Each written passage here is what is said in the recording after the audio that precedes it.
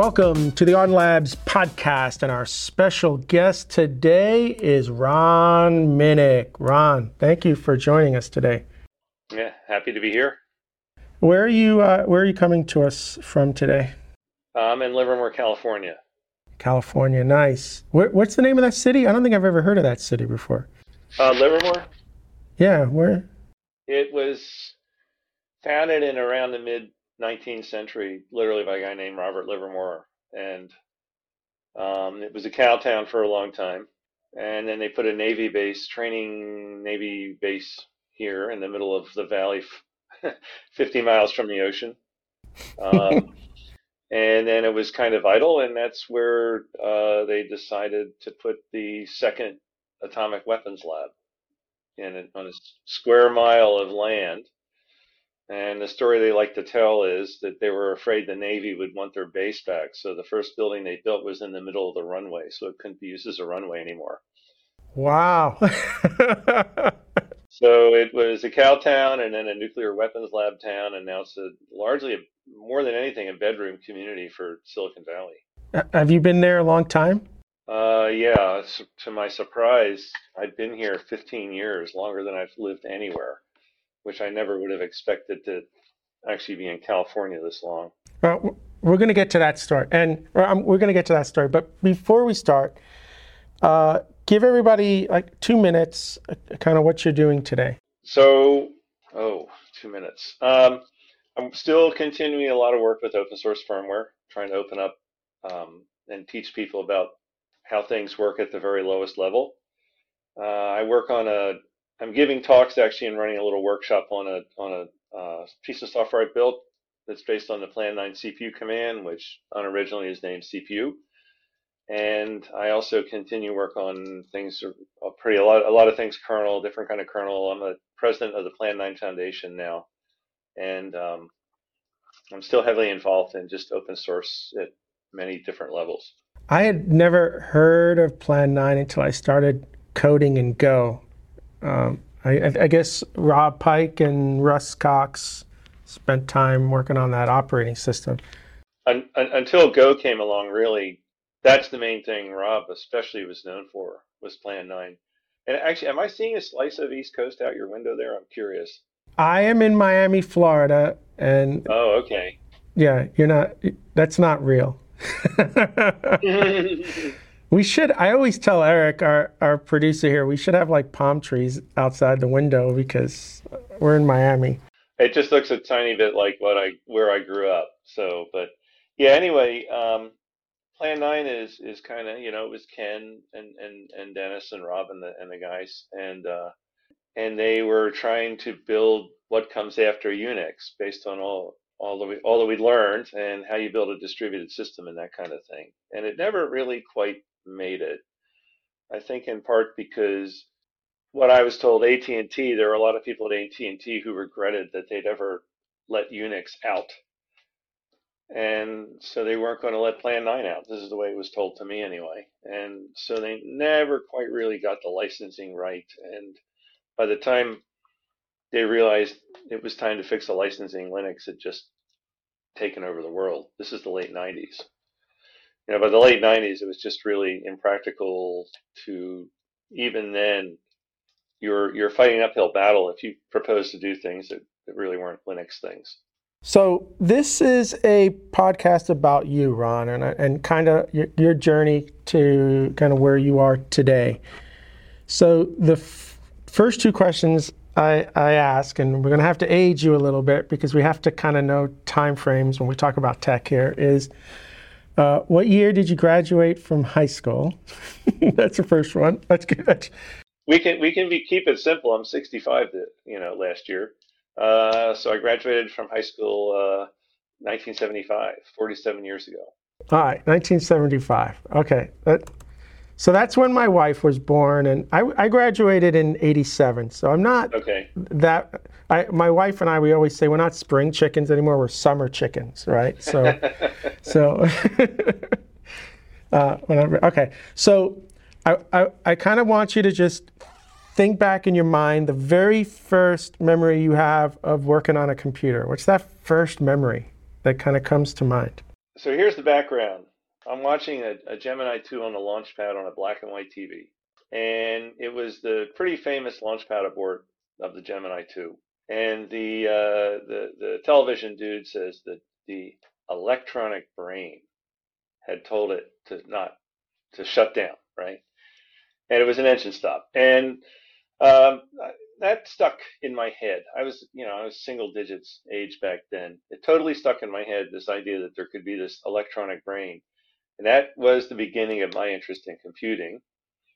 And then I was just desperate for any way to try and figure out how to do a thing with computers. And so looking back, I realized a few years ago there was an interesting thing that was happening in the 60s. A lot of companies were moving to transistorized switching technology for communications and other such things and away from relays. And so the surplus market and just everybody's basement was flooded with relays. And I still have some of them. Really high quality. I actually gave some to a museum in Seattle a while back, but I had a gigantic amount of original inbox, never used Potter Brumfield and other kinds of relays. And so I had that, but the really, really very, very, very first thing I had was this crazy little computer.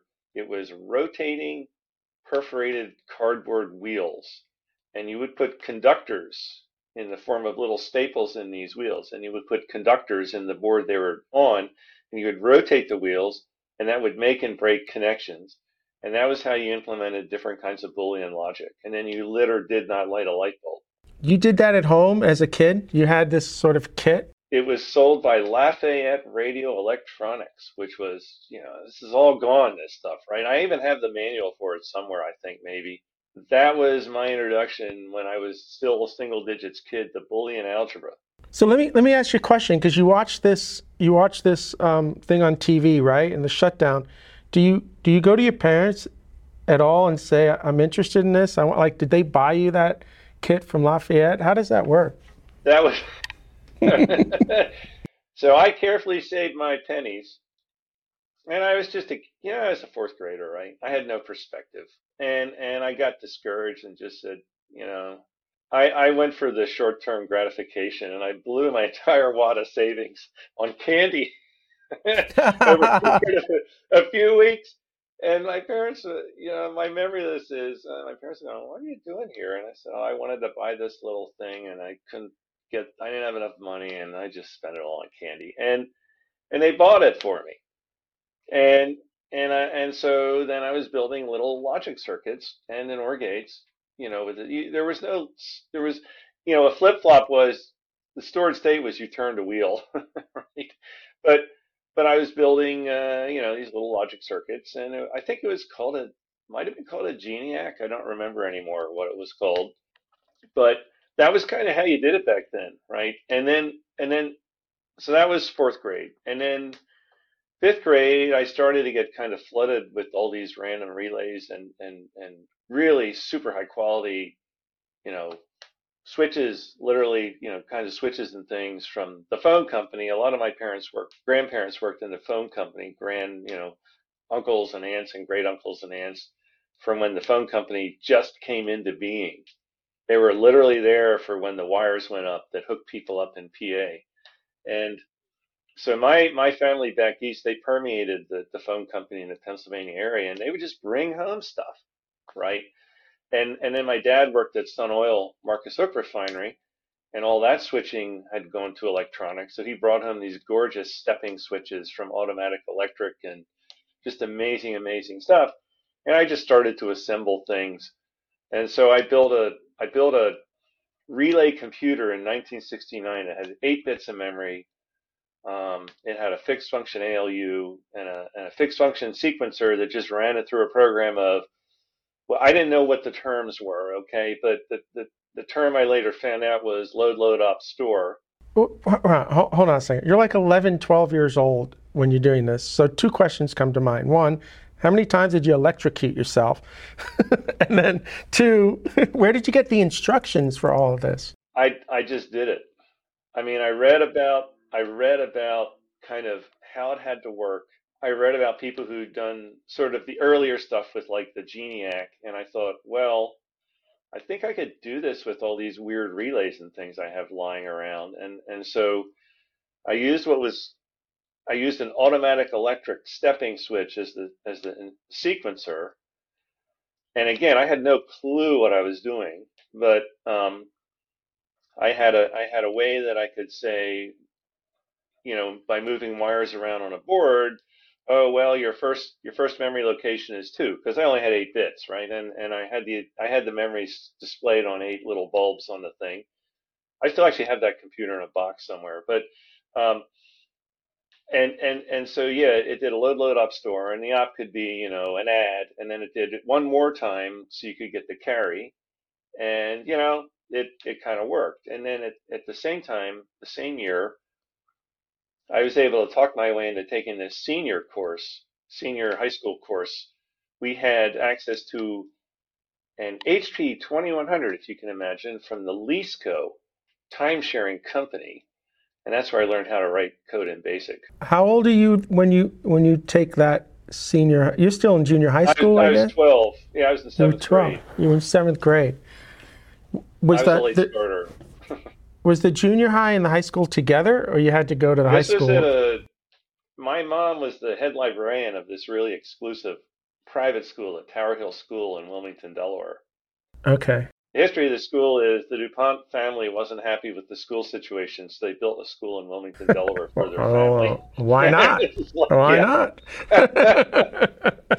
So it was K through 12 in one building, which was a lot of fun, right? And but there was this senior class, and basically me and another guy, we kind of just talked our way into this being able to, you know, write programs. And the funny part is, we were by far the best programmers in the class. He was just an incredibly smart guy. So But this is 1970. You've got a 1969. 69. Like you have a. I mean, it's like you have a personal computer sitting there in the lab, or this was a No, bigger machine. it was dial up.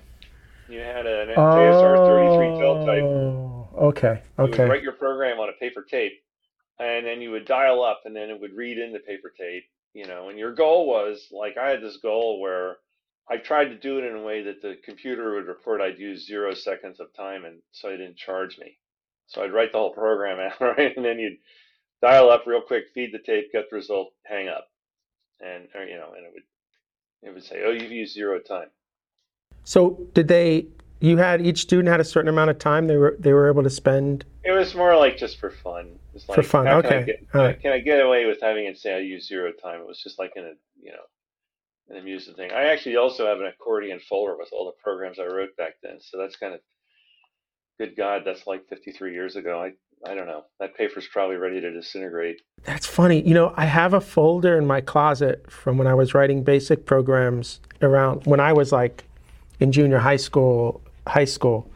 And I look at this paper and I'm like, this was a K-Pro 2. I had a K-Pro 2. It was my first computer, the CP/M. And I was writing basic games. I can't play games. I was writing games I couldn't even play. No, I suck at games. So I feel maybe I feel your pain. But you have it all still? I have I don't have the floppy disks anymore, but I've got 2 or 3 programs I'd written on paper. And I look at this every once in a while and my brain says, I wonder if I could I was using K-Pro stuff to do the graphics, lines and stuff. I don't know if that would still work, but I don't know. So you ever I feel sometimes like it might be fun to try to get these basic programs to work again. I don't know. You're saying that just made me realize. I wonder if I could send that stuff off to an outfit that would just do the OCR for me, because really the amount of storage it represents, that just turn that into a text document, it would be tiny, and it would be fun to have. That's a good idea. Excuse me, I have a friend who, he's a brilliant guy, Rudolf Marek in Prague. He took the original BASIC from a cassette tape, and he managed to read it, pull it back in, and digitize it, and turn it into the BASIC interpreter for the original PC. And then he burned that into firmware, and he recreated the BASIC from the original IBM PC. There's just a lot of The reason I love being in the core boot community and the firmware community is just the people are just all nuts, and they're all really top notch smart. It's fantastic community. I did a little bit of low level stuff in the first university I went to was Dowling College. It was on a Vanderbilt property on Long Island, and they were trying to teach us PDP-11 assembly on writing it on paper. And I hated it. I'll be honest with you. I was like, I want my hands on the keyboard. I don't want to be writing assembly that I can't even run. I ended up leaving the university because I wasn't into that. But I think you did the right thing. You can't do it on paper and learn anything, I think. yeah, that was a tough class. So you're like in junior high. You're already in a senior high school class with computers. You enter your last 4 years now. Your high school. So here's the next weird thing. This is the next weird diversion that happened. So I'm writing programs on this lease thing, right? And I built my little relay computer. And there was a company called ESR in New Jersey that built little plastic computers that were really, essentially, they were really what you would do in electronics, but in plastic. And so that taught me a lot more about Boolean algebra and how it worked. In fact, the education I got in that and Boolean algebra from that little plastic computer and how to program it things was so good that when I took a philosophy course when I got to college and they were doing Boolean algebra, it was like a cakewalk because I'd been trained, right? I'd been trained in seventh grade. Even to this day, Boolean algebra is just very natural, easy thing to do, and all that old circuit logic design with a single gate and a flip flop is just I can still almost do it in my sleep because that stuff sticks with you. But I hit this wall, and the wall I would not have hit the wall in modern times, but the wall I hit was what do I do now, right? I mean, there was a limit to what I could really do with computers at that time because the computers were so limited. So I took a diversion. I spent 4 years doing cars and motorcycles. In high school. Yeah, because I really had very little I could do in the way of going forward, right? You hit a wall where there's only so much you can do with a relay computer. Um, and there just wasn't the sort of ability to really grab a computer and do things that there is today. I was a little too early. A lot of us were a little too early. So I just decided, I'm going to have to wait till I get to college. It's clear that I can't go much further in my high school with this stuff. And I wandered off into doing mechanical stuff for a couple of years. But that was smart. I mean, you got to do some electronics in the car. Everything was mechanical, I guess, at that point. So, yeah, I mean, that was smart. Yeah, to this day, I love working on things that were not designed with computers, like old steam engines and stuff like that, because you can really see the thoughts of the people who designed it. There's no intervening computation, right? It's just like you see what the people were doing. It's kind of neat. But the other thing is you can fix it. I have memories of my dad in the 70s and 80s under the car because he had to go to work, and he could fix it because you didn't need the computer. You weren't hooking up. Whatever it was, he could fix it and get to work tomorrow. I actually gave away every last bit of my work on car stuff a while back because I just realized, you know what? Cars are boring. They're iPods. They're just not fun anymore, and it's in a good way. They're so damn reliable and just so good in so many ways, but at the same time, there's not a lot of appeal to working on them. So I gave it all away to somebody who had actually purchased a VW thing that was manufactured in 1973, and it turned out I had a ton of stuff that he could just use directly. That's how old some of these tools were, but the air tools and the compressor and stuff that's universal. You can always use that. So yeah, I'm kind of done. I've been done with cars for a while because computers you can do a lot of things. They're fun again. When you're nearing the end of high school, it sounds like you had already said, I'm going to have to wait till I get to university. So yeah, what are you making? You're living in Delaware at the time you graduate high school. So what are you thinking in terms of university choice? Well, my family is pretty darn middle class. So my family is pretty middle class, and I was pretty dumb. So I'm at this top flight high school.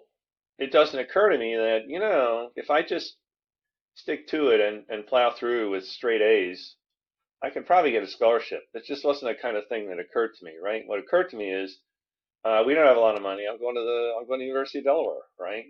Back then, if you can believe this, and I don't know, I don't know how kids deal with this today. It was 600 a semester at U of D, and it was a damned good education, engineering education.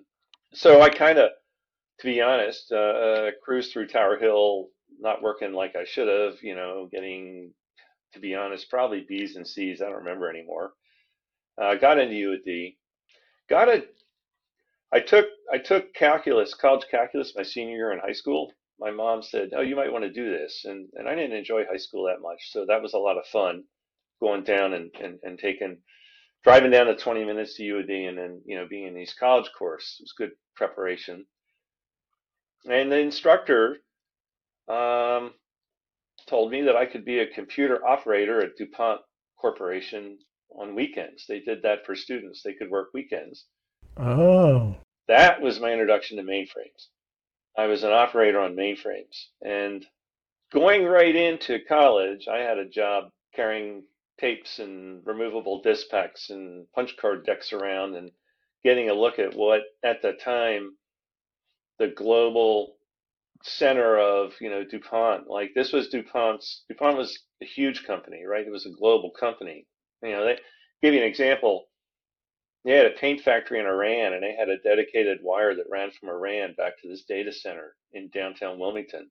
And that was what was called a 20 milliamp loop. And what that meant is 20 milliamps were going to flow no matter how much voltage you had to use to make it flow. So it was like these 20 mil loops were like 400 volt. They were like serious, serious, serious connections. But we would get updates over this dedicated line from Iran about what we do in the paint plant that day, right? How many cans of paint. So I got a really good look at what at the time a global data center for a company that one of the biggest companies in the world looked like, and that was good.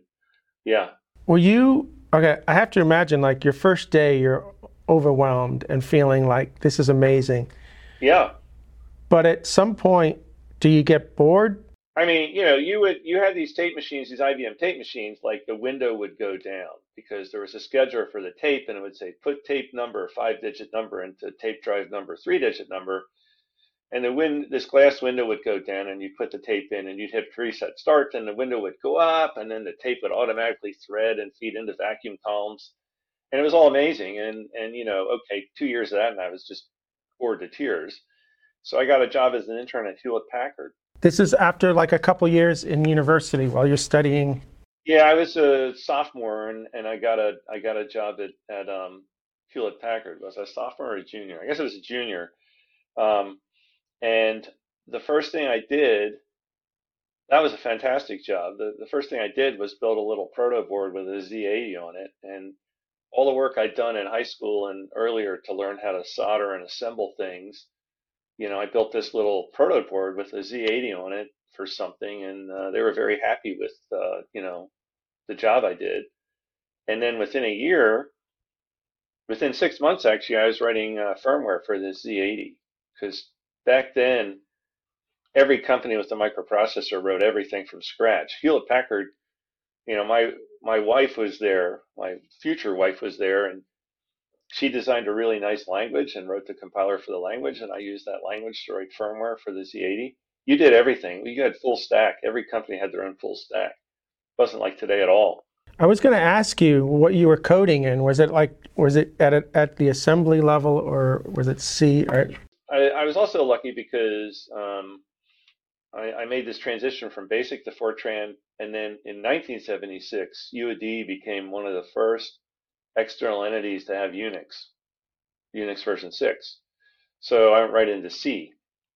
And Micro was very, very similar to C. It was actually a better language, but that's neither here nor there. But so I did assembly when I had to, but it was always, the Unix manuals that we got in '76. Their comment that the manual page for assembler said the ultimate dead language.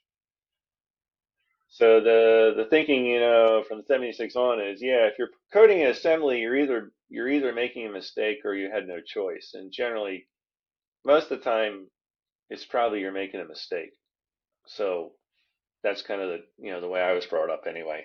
You finish your 4 years at the University of Delaware and you get your undergraduate degree. What was that mostly focused on? Was it a programming sort of degree No, or I was in EE. a So the double E? courses, Okay. yeah, so the courses were around digital circuit design. I had a little bit of analog. Digital signal processing had just started to become a thing. And so I had a digital signal processing course. I had a really great course taught by a guy named Kimura. I forget his first name. About we actually built a little operating system, and in that we did write in assembly because he wanted us to really get a feel for the lowest level. And that was the kind of course you take that really is just locks you into having a core feeling and intuition for how things work. So our assignment was to write a little multitasking operating system, which we did, and he taught us a lot of the tricks of the trade for how to get that. What was the hardware that ran on? That's just the best part.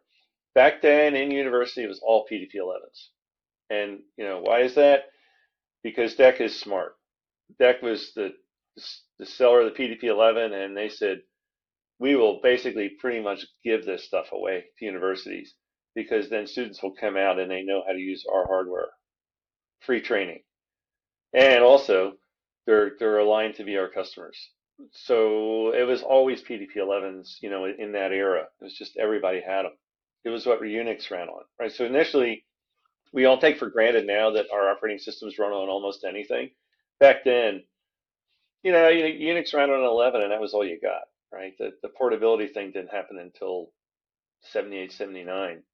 And so if you really wanted to be at the cutting edge of computing, you were going to like all the research operating systems of that time kind of really ran on an 11 because they were wide open. There were people, you'd go to a conference and somebody'd say, this really happened. Berkeley said, oh, we found this bug on the 11, I forget, 70 or something. And we fixed it. We just put in this one wire on the one board that did this one thing. And now this instruction works better than it used to. And you did that, right? And everybody did that. You had a soldering iron next to your mini computer. That's wild. Was there a lab with the PDP-11s in it, or are you able to get your hands on one? Oh no, we always had our hands dirty, right? We would tear into them, and I actually still have a core plane from one of the 11s I worked on from back in the day, 64K core plane I've just kept. But no, we were tearing into them all the time. We designed boards for them. We modified boards. We did all kinds of stuff with those 11s. You were right inside the computer, and it was great. What were you thinking as you're about to graduate? You're with HP. Are you thinking I'm going to go stay here with this company, or what did you want to do? I wanted to work at that time. I wanted to work on Unix, and I wanted to be at a computer company. And so let me think about this. So I stayed at HP while I was a grad student for a while. I guess I left HP a year after I graduated as an undergrad. Um, So I have a question. I got it. I kind of got into a fight. I was I was an intern, but I had a lot of for some reason. Well, they treated me like kind of a full timer in some ways, even though I was just an intern. And I got into a fight with the head of R&D, which was kind of dumb. Um, I told him this product he was building wasn't going to work out, and he didn't want to hear it, and I didn't want to shut up, which is pretty stupid when you're an intern to argue with the head of R&D, but I did, and it became clear that it was time to move on from HP. So I went to a company called Solar Energy Systems for a while and wrote a networking stack. And to be honest, in retrospect, it wasn't a very good networking stack. It was very inefficient. I mean, I made it work and it could reliably transfer files, but it really it followed the layered model, but in the end, it was just slow, right? But I learned a lot. I worked on an operating system called AOS/VS that Data General ran, and that had a lot of really innovative ideas. And they had done a really neat job of making distributed computing somewhat transparent. So it was nice to have the experience with AOS because it hammered home the lesson that yes, Unix was neat, but it wasn't the only place to look for good ideas.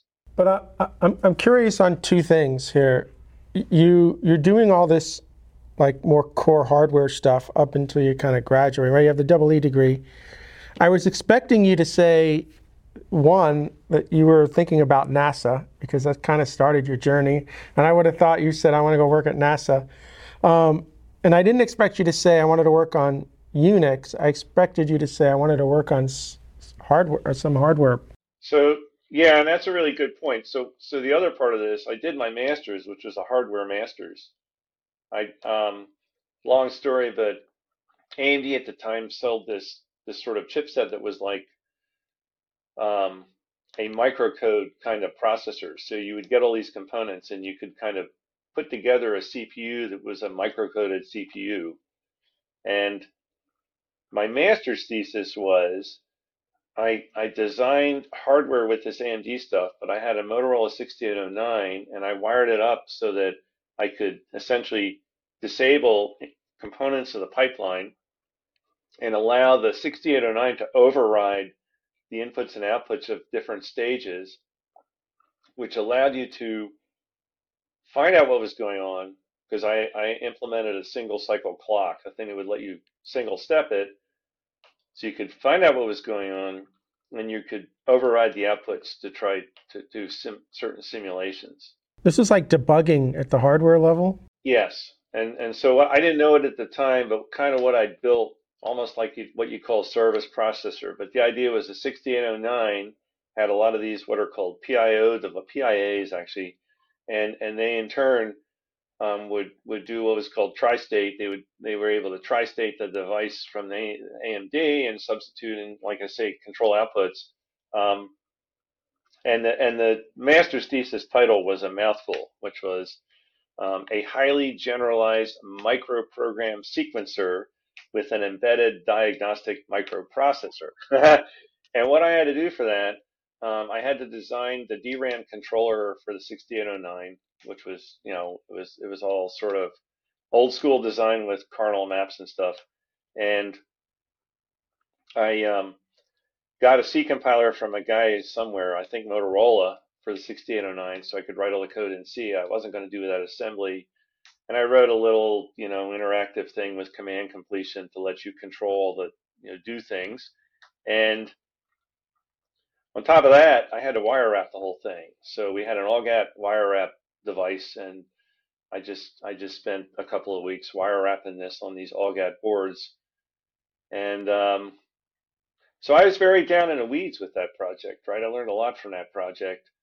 And I also wrote a little system that lets you manage all the wiring using a CAD, well, using a database called MRS. I actually stored the CAD design in a database so I could more easily just, look up where things were because there was no CAD back then, right? The CAD was pieces of vellum paper with pencil, right? So it was a pretty big project, and I learned a lot because nobody ever did a damn thing with it, right? I got it all working, and then it collected dust, and at some point they threw it out. So um, learned a lot about like think hard about whether anyone is going to care what you do when you're done because it's not that fun spending 2 years doing something and then literally have no one ever do a thing with it, right? I tell software developers around all the time, like, what's the legacy you're leaving behind? You don't want to have a 40 year career and not have anything that's still working in the world. Like, Yeah, I share that all the time because it's sad to think that this stuff is so disposable that if you don't engineer it right, it's exactly what happens. Yeah. yeah. And the thing is, there was no obvious person to use this once I was done. That one of the one of the problems that I think a lot of people like me have is you kind of get a bee in your bonnet and it won't let you go until you do it, right? And so you just end up being consumed by this thing you're doing. And I still have that happen, right? Where I'll be unable to let something go, but I've gotten a little bit better about thinking about, yeah, if you do this though, do you have someone who will benefit from what you've done? and just think a little bit about like you're doing this thing, but at the end, does it end up just going on a shelf, or is there someone who's going to care? And even though every once in a while I do one of these things and nobody cares and it just goes on the shelf, but that's life, I guess. So you did this? Did you did this master's work right after undergraduate?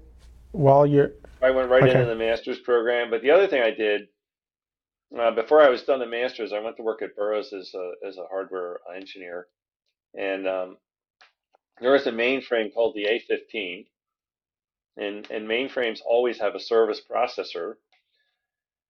And they hired me because of my master's. They hired me to design the service processor for the A15, and so we um,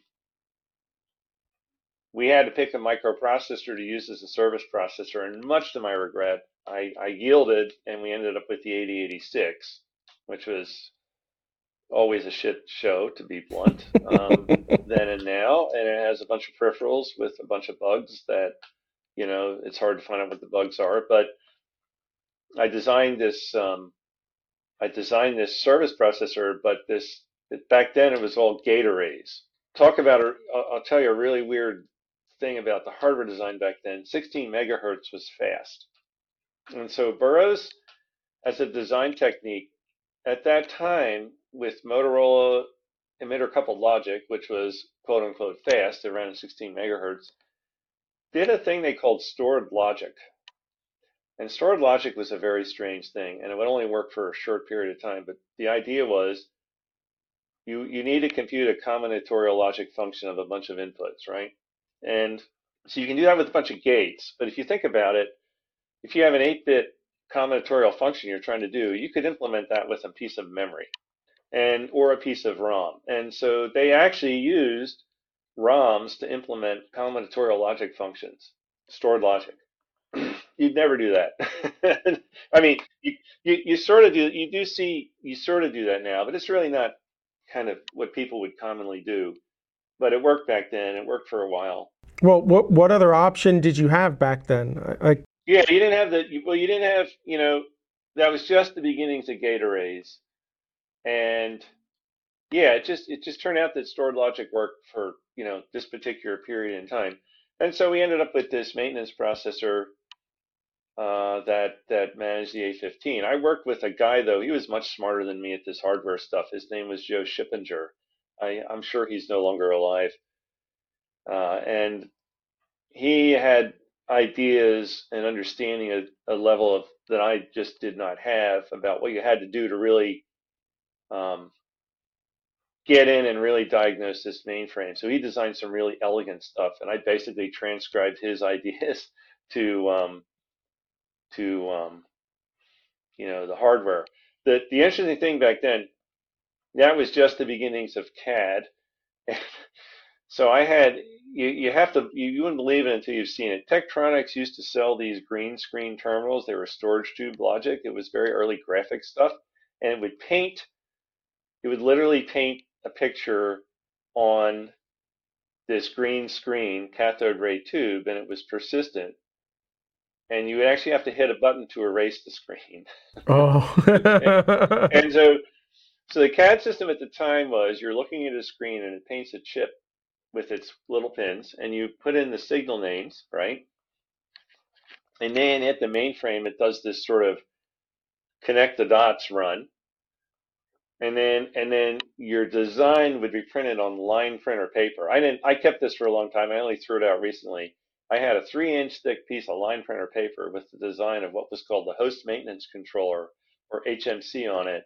And basically you saw an outline of a chip per page printed in, like you've seen Calce, right? Like ASCII graphics, okay? And each pin would be a like printed with line, underlying characters with the signal name, and that was quote unquote CAD. And it was horrendous, right? But anyway, I ended up I came to believe that Burroughs was kind of doomed. The architecture was a stack machine. The problem of a stack machine is the top of stack is sort of like your bottleneck on all your operations.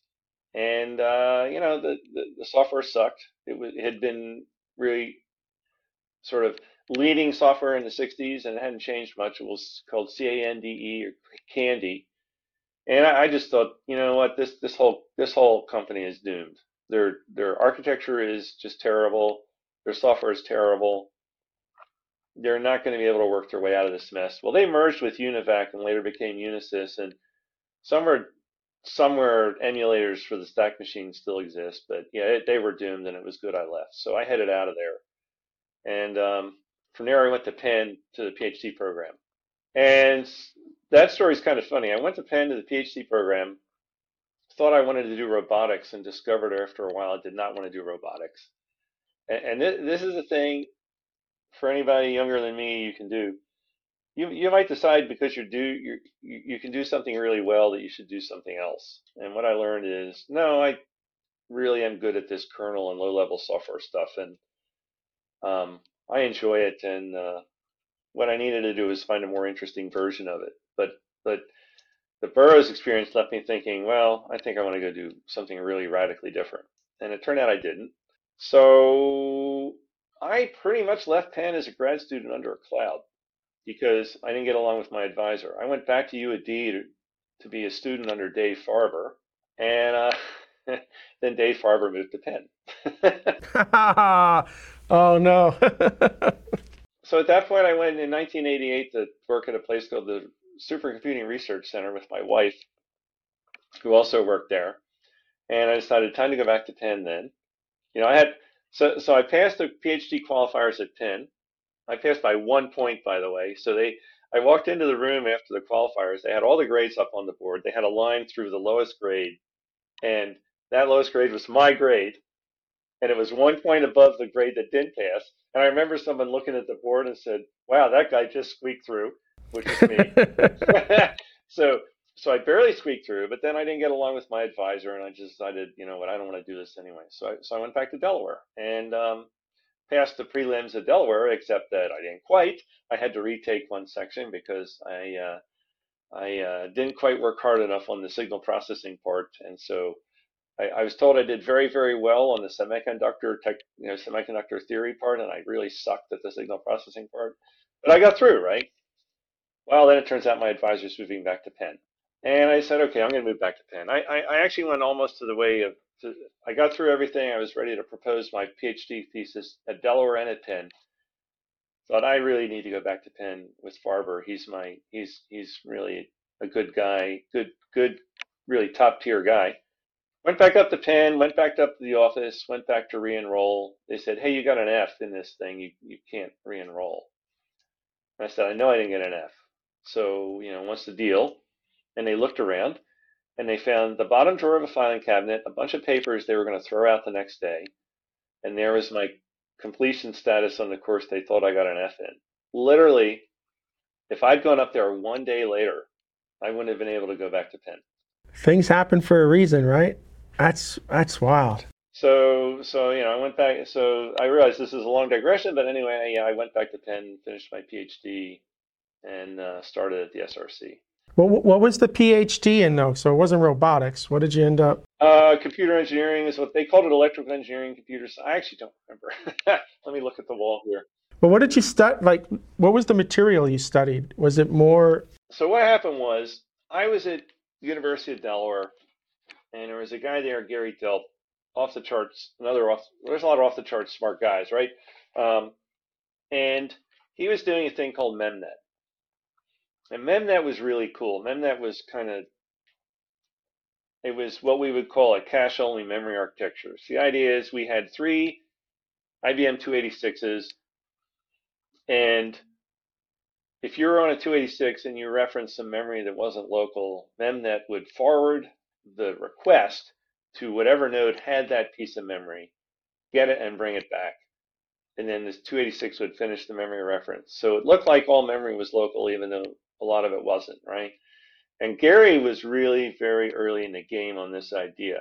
Now, this idea later was realized at a larger scale on things like Silicon Graphics Origin. As far as I know, Gary was very, very early in the game on this, with this whole idea that memory that is far away in this thing can be transparently referenced and brought back.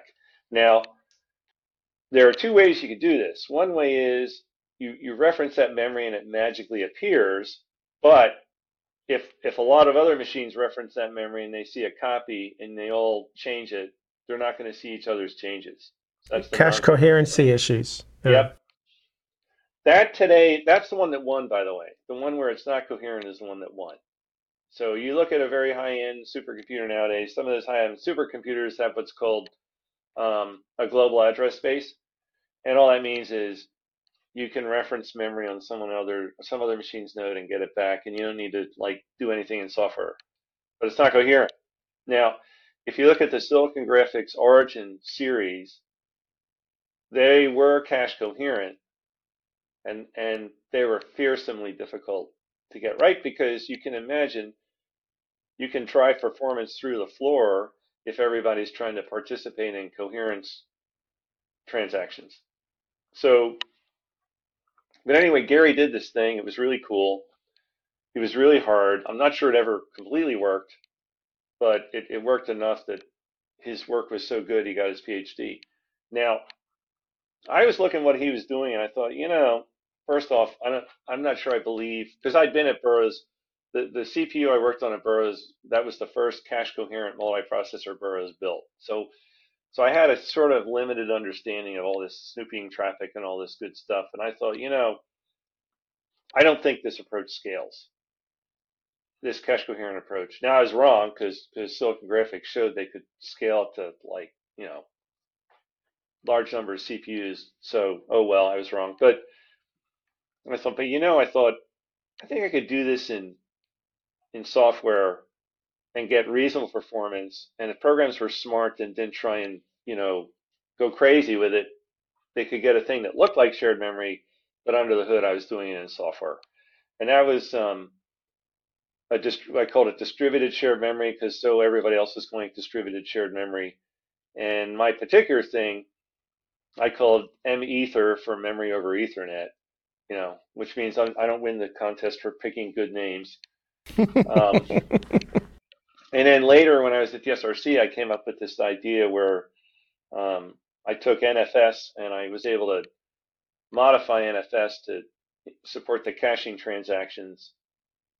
And then so NFS actually kind of was a distributed shared memory. When you ran a program on NFS, it did an nmap over the network and folded it in. That's just how it always worked. So what I realized is, all I need to do is close the loop and allow the server to tell the client that their page is out of date, and I've got kind of a coherency transaction there. So SunOS was really well written. It was really easy to do that, and so then I did it with.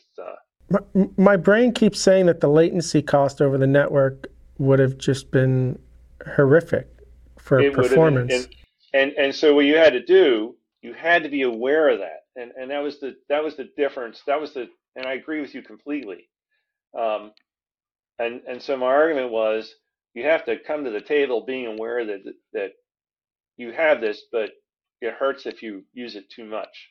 And if you really look in SunOS and almost any modern system with NFS, the standard way to get out a file is to nmap it. So the funny thing people don't realize, if I have a network of machines with a home directory supported over any network file system, it doesn't have to be NFS. That is a distributed shared memory, but it's non-coherent. We're all page faulting and pages from executables that are held at a server, right? And there's no coherence protocol. so I like to call that one an incoherent distributed shared memory, right? Not non-coherent, right? But incoherent, because if the binary backing the executable changes, they're going to get weird errors. So that it's never been satisfactorily solved. There are half-assed solutions, but the real solution's never been really terrific. But anyway, I kind of solved it for limited case where I'd say, well, it's going to be like shared memory, but don't go hog wild because it's not going to be very good because there's a network in there, Right. Like the thing we say today is performance today is about how efficiently you can get data into the processor. How efficiently can you get data into that processor? If all you care about performance, then that's a core part of what you need to care about. Yeah, it really, the single most important component of any supercomputer is the network. And you can look at that like the top end machine in the world right now is an ARM based machine they build in Japan. And the key that's a beautiful machine. It is a brilliant machine. And kind of one of the key ideas is the way they've integrated the network and the chips themselves. It's really just an absolutely fantastically well designed machine. I tell this all the time. People want me to show them how to make their program run faster, and I say I'll do it and I'll show you it's faster. But once you get back on the network, you may not feel this anymore. So once you finish your PhD, what's next? I can't remember where you said you were working at the time. So I was at the SRC and I had gotten involved with the first FPGA computing device. It was called Splash. I wrote the symbolic debugger for it and did other work, and that was kind of fun. Um, but my boss was a really cool guy, John Reganati, and I had been in the operations department of the SRC. They weren't going to put me in research without the PhD, so I was a sysad, which was great because I did all my PhD work on the Sun workstations. I was root. So I was able to do anything I wanted with the kernel. So I kind of got moved into the systems part, systems research part. And I was talking to my boss, and he said, well, to be honest, you can continue on this FPGA stuff, but if you wanted to, how would you feel about working on operating systems? And I said, well, John, that's like the dream. And so I started getting into operating systems research. I'm curious, as they want to put you into operating system research, like what are the big problems that are not solved at that time? So what I didn't realize, what I was actually getting into right at that time, supercomputers at the time, I'll give you an example. We had a Cray 2 at the SRC. It had 12 megabytes of memory. I forget. Had some number of megabytes of memory. It was four vector processors. It was cooled with Florinert. You know, big expensive device. And we had we had decided to start looking at what we could do with a small network of suns, because that was right about the time when the clock rate of the micros started to actually get pretty competitive with the clock rate of the supercomputer. And so I bought, I just, um, I went into a meeting. Believe it or not, I actually went into a meeting where I pounded my fist on the table, which I don't do that often, because I said, look, guys, you just spent $12 million on this supercomputer, and I'm asking for $40,000 for a couple of suns. It 16 suns actually. Um, and I just want to take these suns and try and attack some problems that I think can be attacked. And so the head of the projects group was an awesome guy, Fred Moore, and he said, "I'll get you your money." When I lesson learned, right? I walked in with quantitative data, and it was impossible to ignore the fact that we claimed to be a systems research outfit, and I couldn't even get 1/1000th of the money they spent on an applications machine to do systems research. So at that point, it was sort of, yeah, this is ridiculous. Let's get you some money. So I built one of the very first workstation clusters ever. This was 1991 or 1990, and then I showed that I could handily beat the Cray machine on non-vector apps. And there were, anytime you looked at what was running at the supercomputing centers, they were largely non-vector apps. So that was the beginning of my work in the 90s around showing that clusters could really do the job. And so the MNFS work, the memory NFS work that made kind of a distributed shared memory with NFS was part of that. But there was also one of the things I learned. I had this 16 node cluster, and I ran this radiation transport application on it, right? And I'd run it, and I'd only get about 14 and a half machines worth of throughput, right? And I looked and I realized, wow, I was using standard command line tools to start these things up, and that overhead was just enough that it was killing my scaling. And so I built tools that let me start those 16 nodes up in around like milliseconds, and then I got the scaling. That's not that one lesson about efficient startup hasn't always been, people haven't always paid attention to it. But the way they get around it is they ignore the startup overhead when they show their scaling numbers. That used to be more common. That isn't really as common now. But so that was the beginning of a lot of work I did though in the 90s through about 2005 on sort of cluster infrastructure, what the software looks like, what it does, that kind of thing. When you say, just to step back, when you say cluster, you're sharing all these CPUs to execute that program, or? I bought 16 Sun SPARCstation systems, and they had that was the Sun with an integrated monitor. So it was a monitor with a SPARCstation board in the back.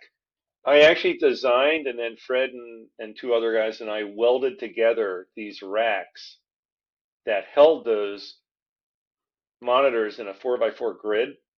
And so the other thing I kind of did on the side was invent the clustered tiled display.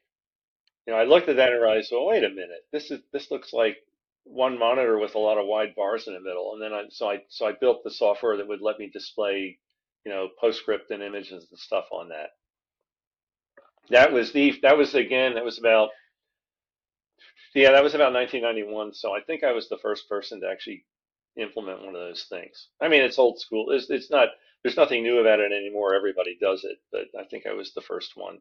At the time you're building this stuff, even at a research level, is there any concept of open source? Is there any concept of sharing this back to others?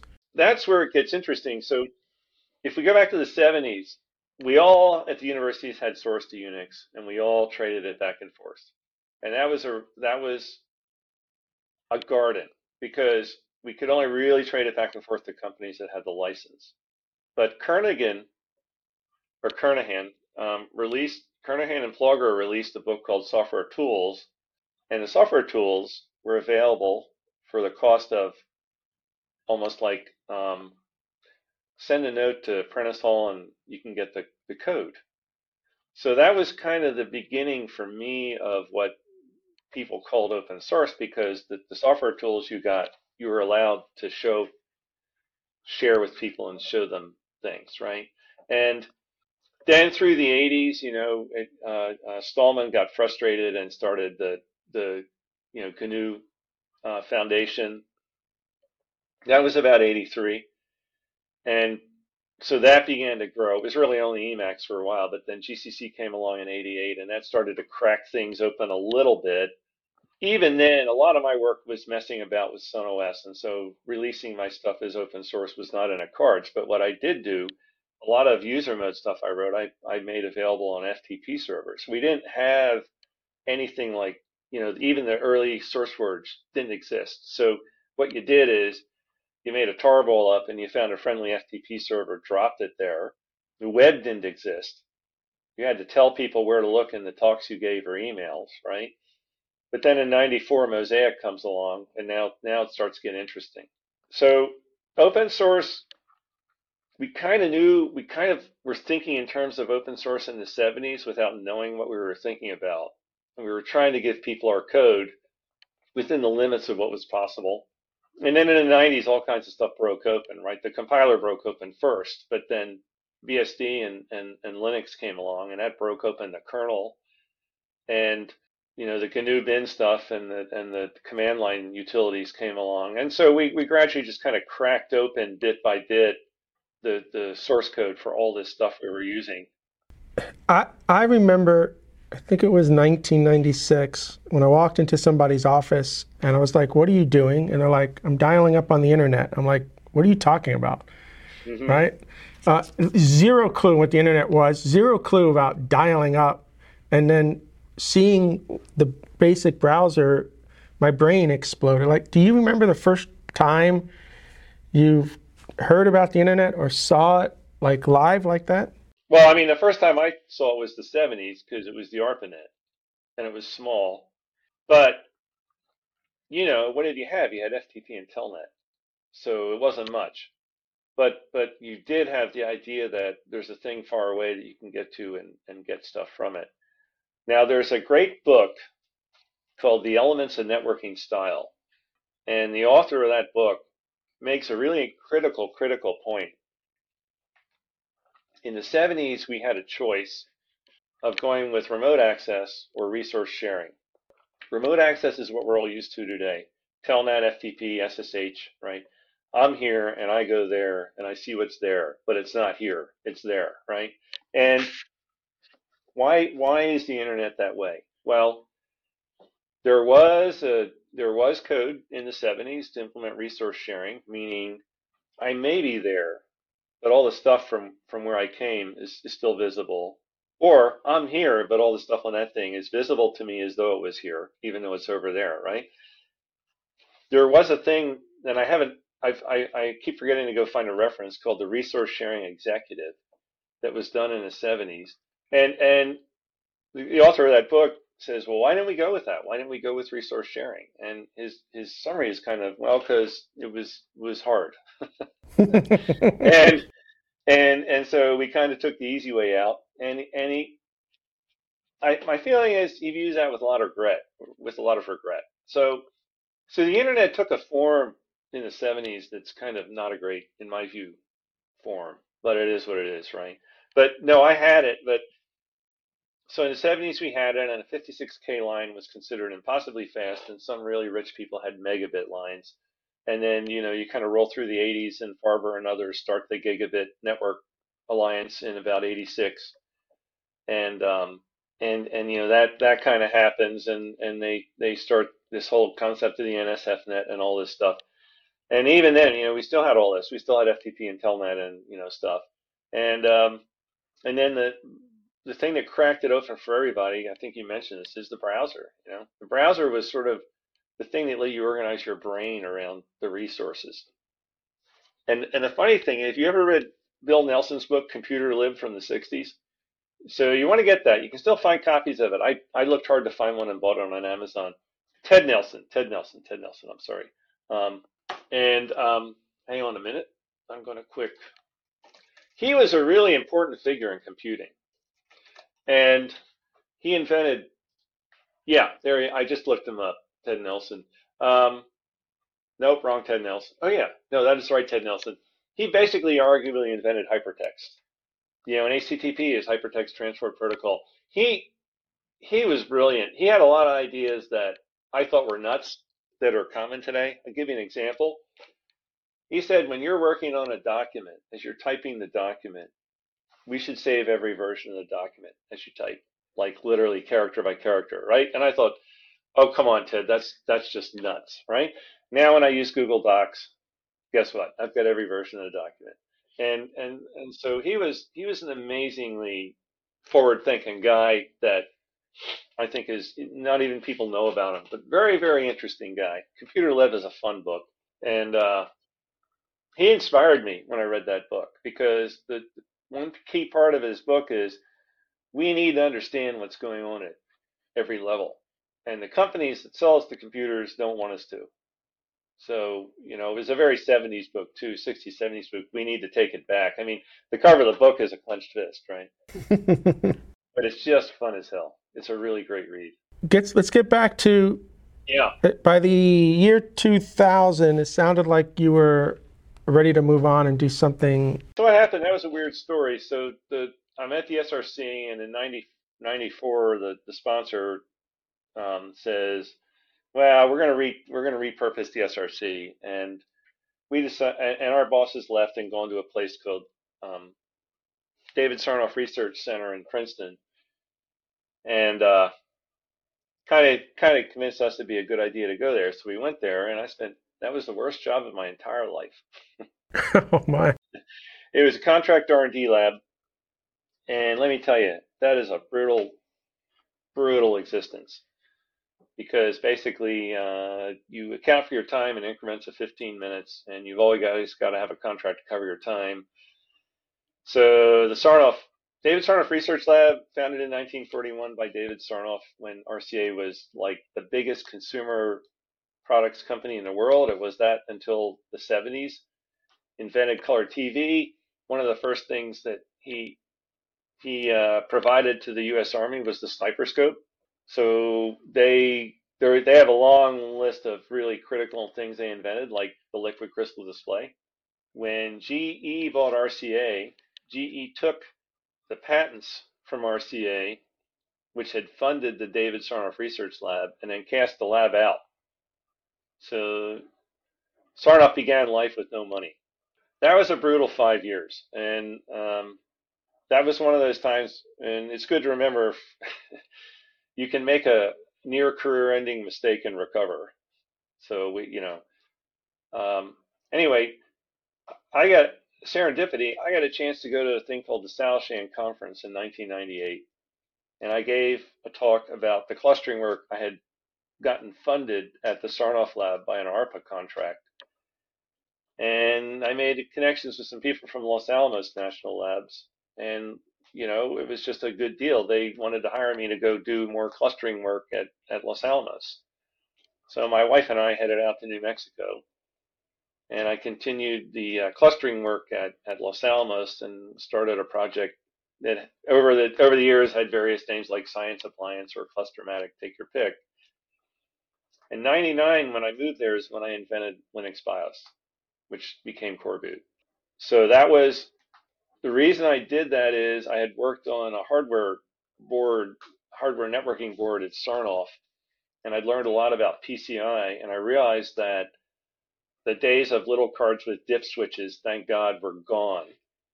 And you could completely configure your platform from that early startup code. And I thought, fine, I don't need the BIOS though. I'm a supercomputer. All I need to do is start Linux quickly and get out of the way. So I started Linux BIOS, and we were able to take a cluster where the nodes took 5 to 6 minutes to boot and get them to the point where they were booting in 3 seconds into Linux and starting up. But the bias to me was always, it was an API, right? It's a really low level API for accessing I/O. Yeah, and you don't need it. That what Linux had shown, and there was even a quote in the Linux at the time. Sadly, it's gone, which is "We don't need no stinking BIOS." The line from Yeah, we Treasure's don't need no "Damn, I tell you." stinking badgers. Yeah, and so I looked at that and I thought I had actually spent 8 years in the '90s being frustrated with the state of the firmware, and true story, the Sun 4 console, the text mode console in the Sun 4 ran at about 900 baud. It was unbelievably slow, right? And it was so slow that people who wanted a text mode console would run the Sun windowing system with one giant window just so they could get reasonable performance on text mode, right? And it was because of the firmware. There was a bug in the firmware. They finally worked the bug in the firmware out after, I mean, it took them years to figure out, why is the text mode console on the Sun so damn slow? And, for what it's worth, they forgot to turn caching on in the firmware, memory caching. So the firmware had been a thorn in my side, and then the BIOS was an even worse thorn in my side. And I just thought, I don't really see a way to fix this, so I'm just going to get rid of it. And I had been, I had actually written BIOSes in the '70s. I knew how to do it. I'd written one at Burroughs for the host maintenance controller. I had written one for my master's thesis for the 6809. It was like old news to me.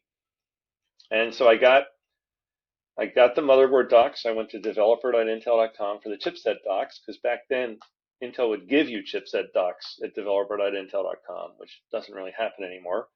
And I wrote Linux BIOS, and I got a lot of help from smart people. Stefan Reinauer had written our first sort of proof of concept, and then we took Johan Rydberg had written like a slightly better one in C, and so we kind of worked with that. But I think that my big contribution was not realizing that I couldn't do it, and so I kind of took their stuff, and the key thing I added is I'm just going to start a Linux kernel in the BIOS. I don't need all this other crap, right? I'll just start a Linux kernel.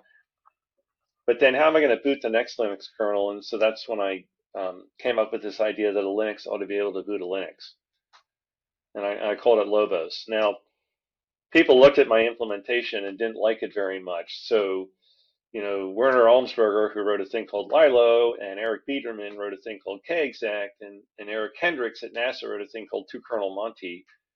And if you look, the thing that eventually won was Eric Biederman's kexec. But, we take for granted now that Linux can boot Linux. But,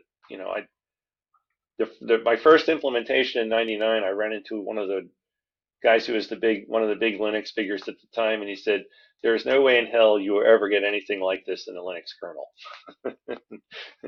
Lesson learned. 3 years later, it was in the Linux kernel. But the initial reaction was nobody will ever want to do this. Of course, now everybody wants to do it. So is the Mac, again, I'm not that level. I worked on Windows for 20 years, and I could just turn the machine on, walk away, and go get some coffee.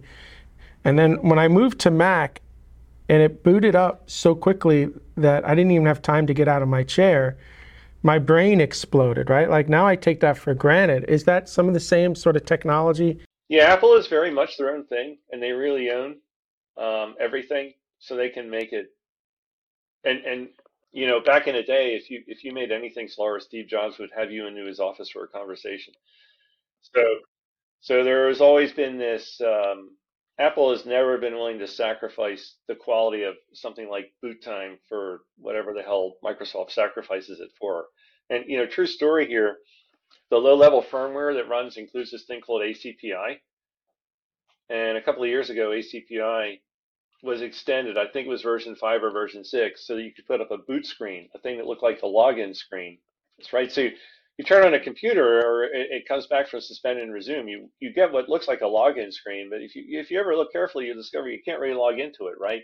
That's actually a fake login screen. It was done to make it look like the machine was booting fast when it's not. Wow. Yeah, it's really, Illusion. really dishonest. Yeah, I think the championship though for power on to login is still the Chromebook, and that is booting a full up Linux image with a full up Linux, System 5 based script startup thing called Upstart. And I have, with other work I've done, gotten that down to 2.5 seconds. So it there's no the only reason it's slow is nobody cared enough to make it fast, honestly. But it could always have been fast. But it's life-changing having a machine be ready that quickly. After, so let's. So what happens now after you spend time here at this research company working on this stuff? So I left Sarnoff, went to Los Alamos National Lab. That was a great gig right up through about 2005 or so, and we did a lot. We did a lot there, but once again, there were a few errors I made in all that, which were interesting. So I assumed that Linux BIOS was such a good idea that it wouldn't be a hard sell to the computer industry to get them to pick it up. But what I didn't realize is a lot of companies didn't want information about how things worked at that level made public. So it turned into a battle royal. It just turned into a nightmare of every iteration trying to get companies to be willing to let us ship Linux BIOS. But is it a security issue? Is it some sort of IP issue? Is it what is it? There's a lot. There are a lot of threads. There's no single thing. There are just a lot of factors. So, give you an example. There's a huge organization at a company like Intel that's structured around we should all run UEFI. All right, so Linux BIOS essentially replaced UEFI, or UEFI wasn't needed if you had Linux BIOS. Well, that's their salary. That's that part of it. So there's that. There's the people at Intel who think that nobody should know anything about how these chips work, and there's a part of a justification for that. So Intel, let's just say Intel ships code that enables their chipset, turns it on, does stuff, right? If you do the wrong thing, you can mess up the chipset, and you can do it in ways like, give you an example.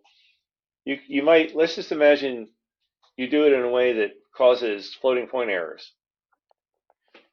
Well, Intel took a lot of flack in the 90s for that, for the floating point error that was, part of the chip. I mean, I had a cluster in the 90s. Intel sent me replacement CPU for every cluster CPU because of the floating point problem. So there are a lot of bugs in these chips that firmware patches up to not be bugs. And I'm going to say, I think this is there's a certain degree of legitimacy in this concern that somebody would get a board, they would load their own firmware on the board would malfunction, they would blame the vendor. Because who wouldn't? People always blame someone other than themselves. Now, my attitude on this has always been that I think it would be better if the BIOSes were all open source, but I don't own a chip company. So No, you would think they could just do it as a warranty issue. If you touch the firmware, you lose your warranty. Don't talk to us. yeah, and I have a lot. I was not super sympathetic in the 2000 timeframe. I think I'm a lot more sympathetic to this kind of issue than I was back in the day. But at the same time, what I see overwhelmingly is people don't much like the BIOSes that come with commercial x86 systems, and the vendors haven't been super responsive. So I can understand them wanting to say there are certain things we're not going to release publicly, no problem there. What I've never really been happy about is they say, so you're going to do it our way or else, which is kind of the UEFI model.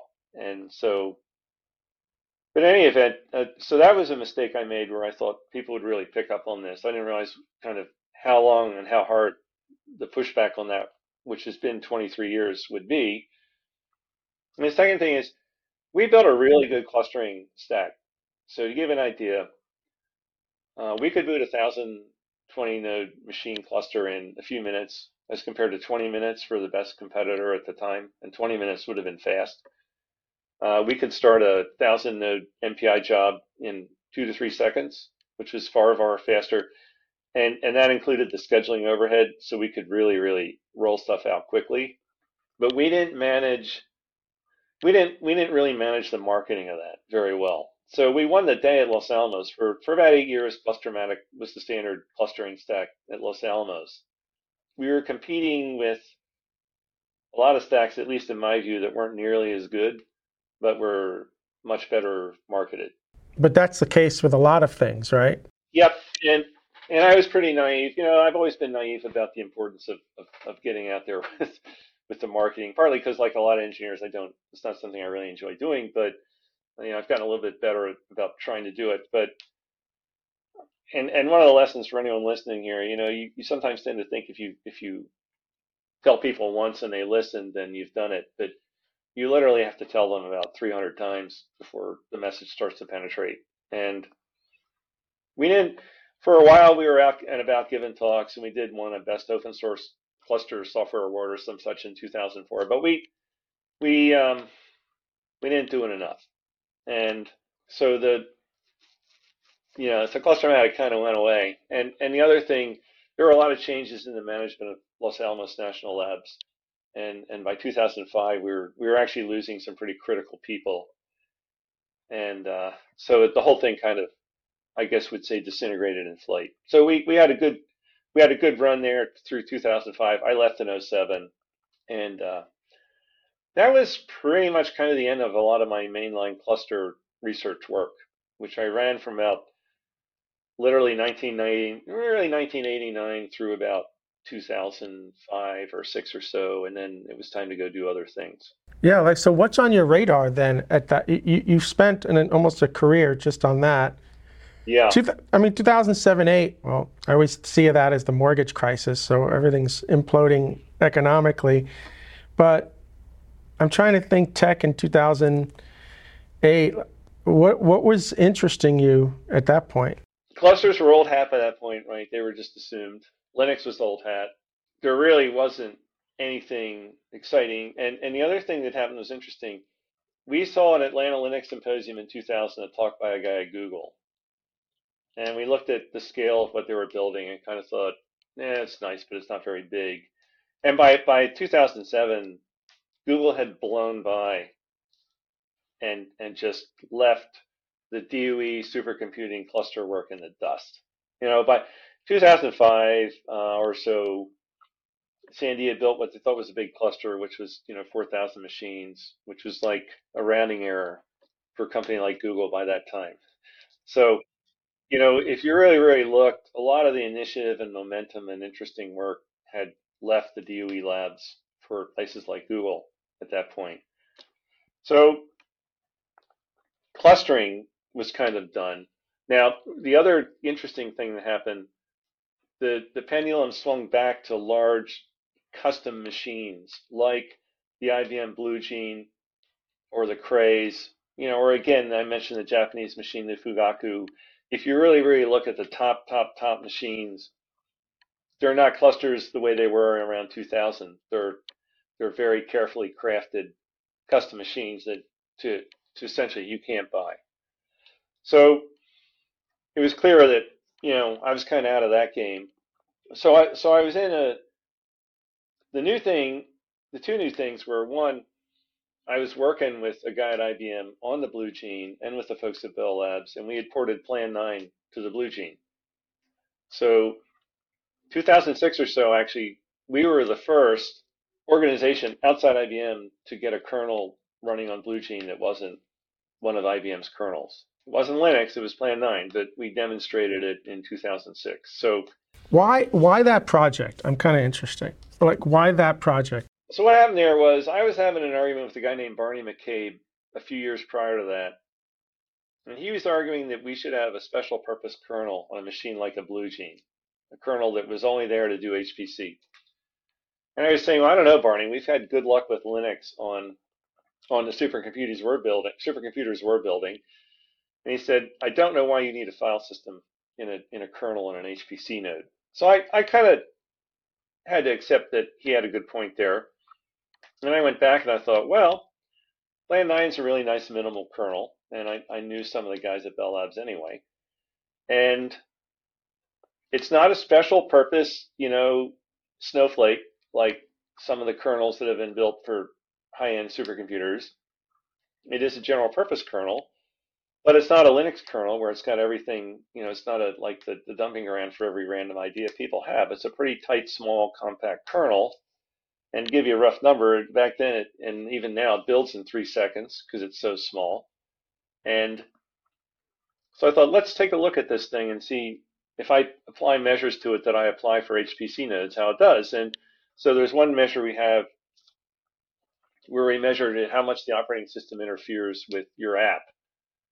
Because at scale, if you have a couple thousand machines and there's a little bit of interference on all 1,000 machines, all of a sudden your $100 million computer is running like an $80 million computer because of all this little bits of interference. And to give you an idea of how minor it can be, on the 20 teraflop machine at Los Alamos, they forgot and left the line printer daemon running. The line printer daemon was waking up on 2,000 nodes once every 30 seconds. So 2 times a minute, it would wake up and say, do I have anything to do? No, I have nothing to do.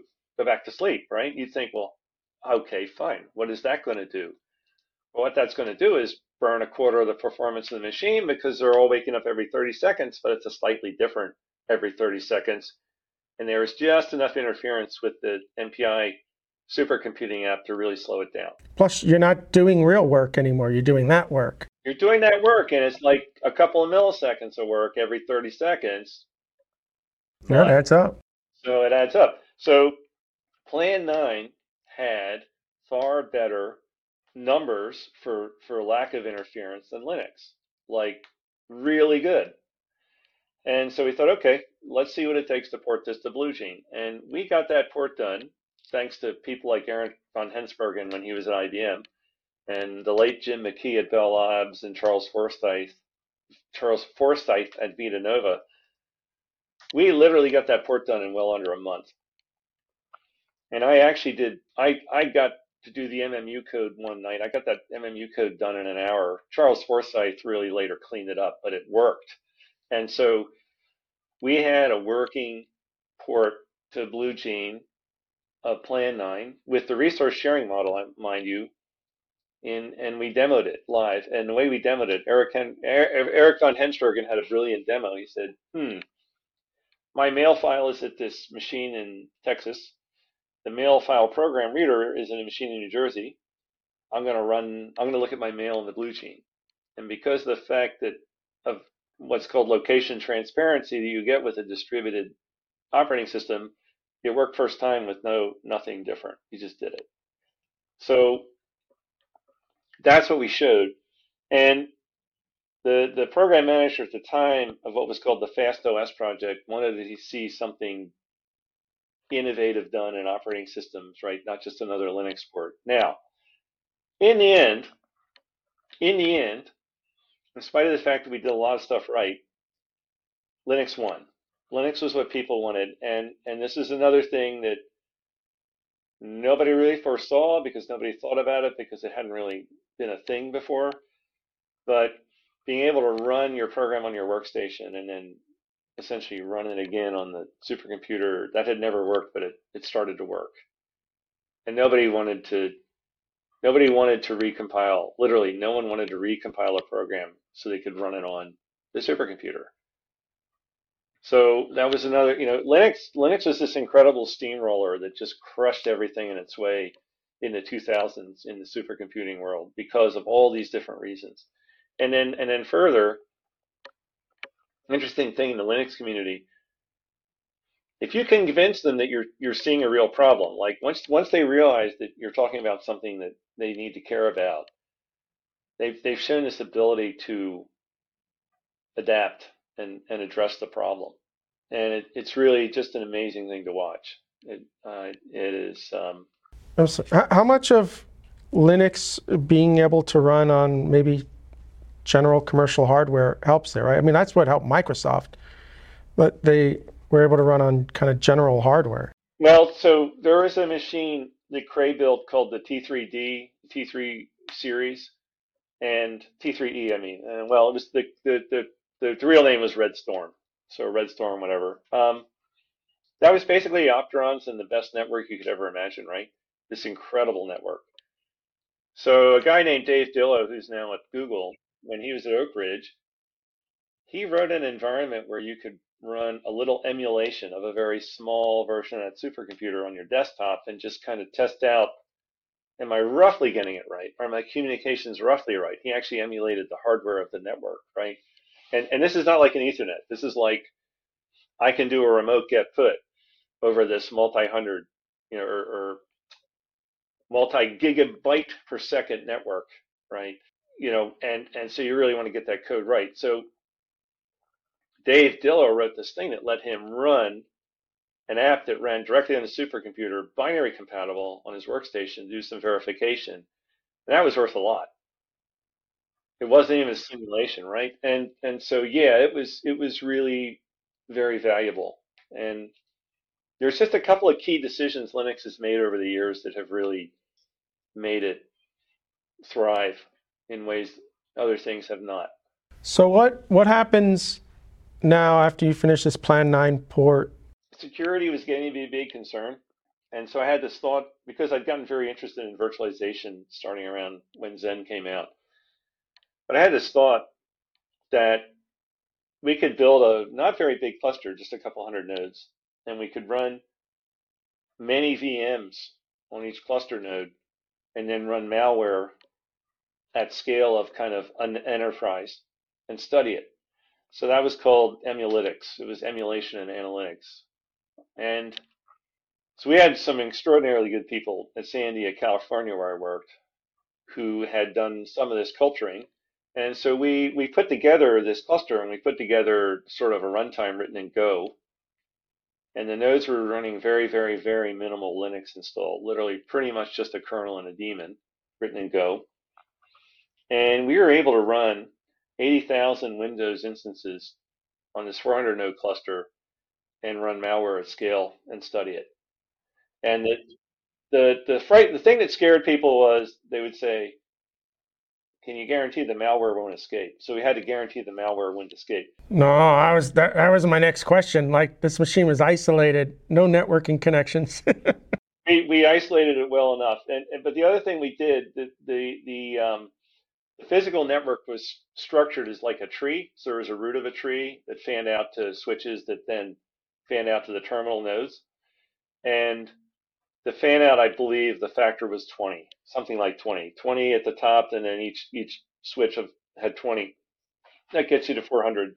So I wrote code that structured the communications to match the physical topology of the network, and that in turn allowed us to distribute this gigabyte of Windows ISO image in under 30 seconds. You would start to distribute it, and you would see every single network switch light go orange at the same time continuously for 30 seconds. And at that point, the gigabyte image had been distributed. So the lesson here was you could get fancy and go with broadcast and all these other crazy things, but if you embedded knowledge of the topology of the network in your program, you could create efficiencies that were unbeatable, right? We were running at wire speed for the time it took to distribute it. We kept that ISO in memory. Some very, very smart other people at Sandia, a guy named David Fritz, used the kernel same memory code in Linux, which lets you merge pages from different VMs into one. And that allowed us to ramp up to running a lot of Windows images. And we extended this thing called the KVM tool, so it had graphics. And so here were some prizes. I'm running 200 Windows images on a machine. And so I think, well, I need a virtual clock that I down rate by about factor 200, because they're going to think that the machine's super slow, right? We learned it didn't matter. We didn't need to do anything. And so we thought, well, why is that? Why is it that all the Windows machines are super happy with 1/200th of the machine they're on? And it turned out, what does Windows spend most of its time doing? It spends most of its time waiting for you to click a mouse or hit a keyboard. So from its point of view, it's never doing anything anyway. And so we found out that we had 80,000 Windows instances running. We were culturing the malware. The malware ran fine. They actually found bugs in the malware. when we gave it that many machines with that good connectivity, it did some things wrong, which was pretty funny. But we learned a lot about, what could be done. So that activity actually continues to this day. My concern would have been memory, because Microsoft always seemed to be an operating system that wanted to load a lot of stuff in memory. That was the trade-off, right? We'll put a lot of stuff in memory and we'll run better that way. But like, memory should have been an issue for you. Yeah, it should have been. So the machines had 12 gig, which was, at that time a lot of memory. But the key idea was David Fritz's use of the kernel same memory code in Linux to merge pages. And so the way he did it was super clever. And I'm going from my memory here because this goes back a ways. But you would fire up some VMs, do a kernel same memory pass to merge pages, then fire up more. So you would slowly ramp up and stop at plateaus and merge memory. It's really super clever. It's super clever, because then everybody's sharing that same, let's say you needed 4 gig, everybody had it without it multiplying. Yeah, that's brilliant. And then they made sure the Windows had a pretty minimal footprint anyway. There were tricks they knew how to play too, because they'd already been doing this for a while. So there was the final thing I did at Sandia was this project called Nix, and it was based on something that everybody thought would be happening. So imagine you have a die with like 500 cores on it. And really, if you think about it, all those cores are able to run a kernel in user mode and deal with interrupts and do all this stuff, and it's really expensive. And so we said, what if we just said on this machine with n by n cores, so n squared cores, only n of those cores actually are going to run the kernel. What would the operating system look like? And so in 2011, I got lucky. I got to spend a week in Madrid working with some really good people. And what Nix was a modified plain-line kernel where we said, only square root of the number of cores run a kernel, and the rest are what we call application cores. And the application cores, you put a process on them and you just leave it there. Process it's a voluntary, not an involuntary preemption, because we're going to have so many cores, and this is true in plain-line. We have so many cores that we don't have enough processes to use them all.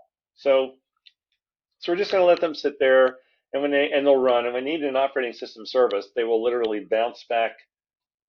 In some sense, they will bounce back to a thread on what we called the kernel core and do the kernel thing they need and then bounce back to running on the app core. So it was a bounce back and forth kind of thing. And those application cores were actually theoretically perfect from the point of view of noise. I have an app that I've used for years to measure this stuff, and they were literally zero noise. This is almost like operating system as a service at the hardware level, right? Like, Yeah, and so we were really kind of recreating what IBM calls logical partitioning, but the difference was we said there shall be no kernel code on an application core because the model is we can't even run kernel code on the application core. Now, there's always a little kernel code because when you voluntarily yield the core, you've got to drop into like this sort of mini kernel that says, oh, you're giving up the core, fine. You don't really give up the core until you say, I'm completely done and I'm exiting. But you sort of say, well, I need to do something, so you need to move my context, not really move it, but you need to resume my context on a kernel core so I can do this kernel thing. So that was really nice work. What we didn't, and I certainly didn't anticipate, we have things called application cores now. That actually happened, but they're called GPUs. So, so we had this idea that there would be a sea of cores, but what the part we missed was there is a sea of cores, but they're GPU cores, and there's a small number of sort of ARM or x86 cores steering the sea of cores. But our model was a good model, but it's the wrong model for the way technology has evolved. So that was kind of the last thing I did at Sandia. that's just super interesting. Now you're getting into scheduling and stuff like that too. Yeah, yeah, but it was very simple scheduling model because it was all voluntary, right? We were trying to move to voluntary Oh, like a cooperating scheduler in a sense. Or you're cooperative just, scheduling, okay. and that was a good. We didn't plan it that way, but that turned out to be a good match to Go anyway, because Go is sort of cooperative. You don't see it, but Go underneath is a cooperative. In fact, Go underneath the whole Go model came from Plan 9 threads, which isn't talked about a lot. But the entire Go model in terms of channels and Go routines is an exact implementation of the Plan 9 threading model, kind of brought forward to a modern language. Yeah, a couple years ago, they actually went more preemptive because they've been doing so much optimizations around inlining Yeah, that the cooperative scheduling was starting. They could see they could see what was going to happen. So they've actually implemented a lot of operating system techniques now that's into the interesting. scheduler. Yeah, I haven't been paying attention. That's interesting. I didn't know that at all. That's interesting. So that gets us to like 2010, 11. All right, we got like 15 minutes left, and there's so Yeah, we got much. to wrap up. Yeah, I don't want to keep you much longer than 15 minutes, but I'd love to. Yeah, let's maybe we speed up a little bit to get to where you are today. So Coreboot had died. Linux BIOS and Coreboot had kind of died. It was really not used anywhere anymore. And Stefan Reiner had moved to Google, and the original Chromebooks were UEFI, and it was a very unsatisfactory experience. And someone realized, hey, this Stefan guy, he's the Coreboot guy, because he'd taken over from me in 2006. Wonder if we could make Coreboot work on a Chromebook. And that was 2010. They asked him to do that, and he's a pretty damn smart guy. He got it done in like 6 months from zero, and it was a very, very different port than had ever been done before. So he was talking to me, and he said, "You ought to come here. Coreboot's kind of coming back to life." And I'd been very excited by the Chromebook anyway. I thought it was a really neat idea. So I ended up at Google, and I ended up working on Coreboot. And the thing I did, I kind of started right at the beginning of 2012. And by the end of 2012, I said, it's only on x86 Chromebooks. There's no reason it can't be on ARM Chromebooks. So that's when I kind of kicked off the ARM port. And that's when Coreboot became multi-architecture again. So it had had Alpha and PowerPC, but that all got removed in the 2000s because there were no users. And so it kind of narrowed down to just being x86. And so with the ARM, we brought it back. And then since that time, the scope of different ports, there's now a Power 9 port for Coreboot. There's MIPS. There are more and more ports. There's RISC-V port. I did the first RISC-V port in 2014 for Coreboot. So it is kind of grown again. And yeah, we are running out of time. So then what happened in 2015? Remember, Linux BIOS was Linux and Flash, but then Linux got too big to fit in the Flash parts. So we ended up with things like Etherboot and other boot programs in Flash, but not Linux and Flash. But this is the only thing I'll ever say I like about UEFI. It forced the Flash parts to be really big because UEFI is big, and I realized, wait a minute, we have a 60 megabyte Flash part now. I can't do core boot on these servers, but I could take UEFI, throw most of it away, and replace what I threw away with a Linux kernel. And that was the Linux boot project, which I started in 2017. And the idea there is, again, you take UEFI, ditch most of it, keep what little you need, the rest of it's Linux. And I gave that talk starting in 2017 because at Google we knew it had to be public or it'd get killed.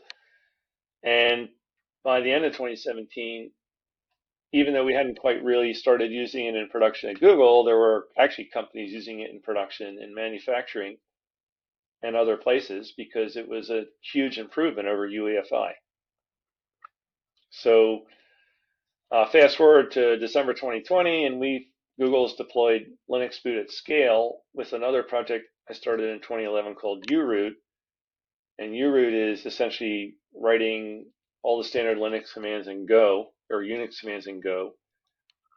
And the trick there is when we build a firmware image in uroot, we take all the commands and we run them through the Go AST package, and those commands are turned into a package.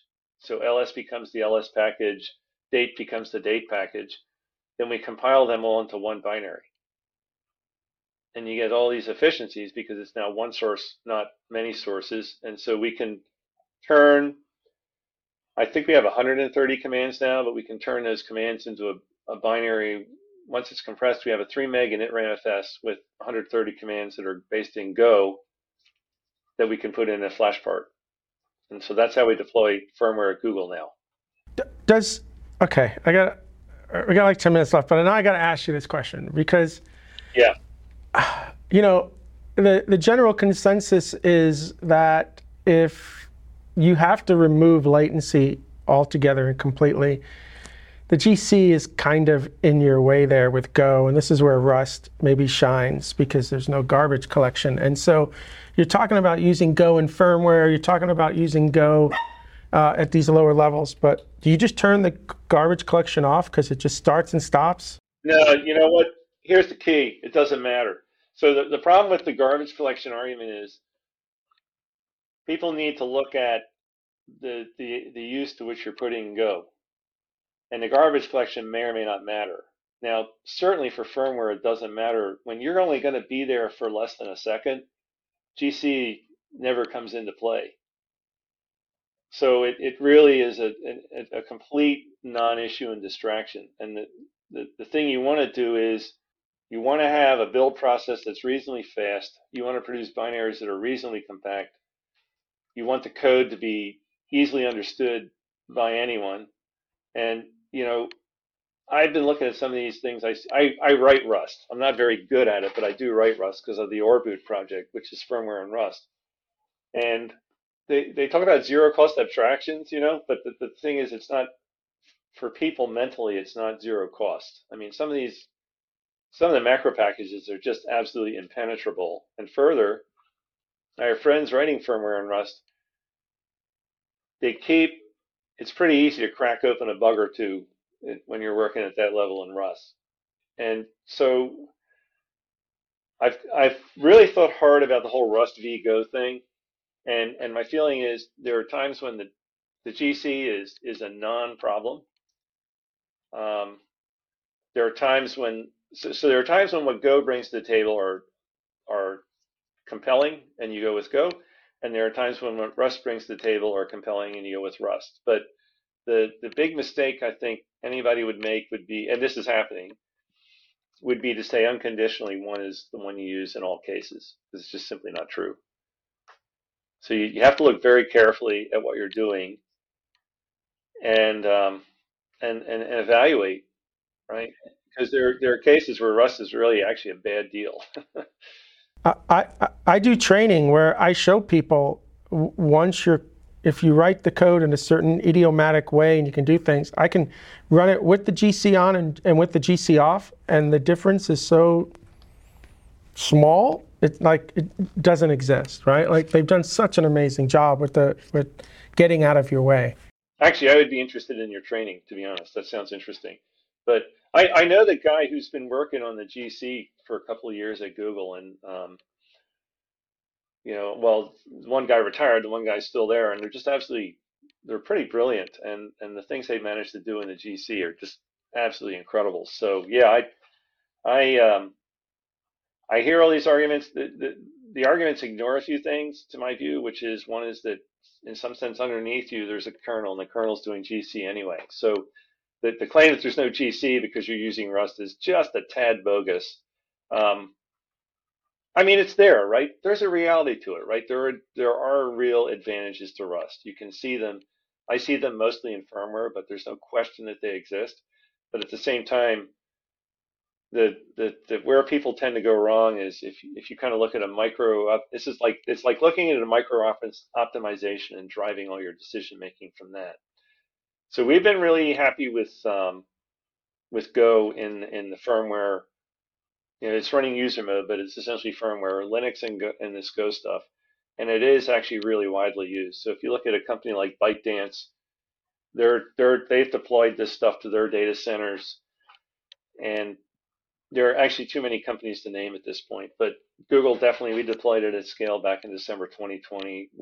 Our use of it's only growing, and it's not that we haven't looked at Rust. It's just we've taken a look at whether maybe this is, would we do this again in Rust? And the answer is, not so sure. Not so sure.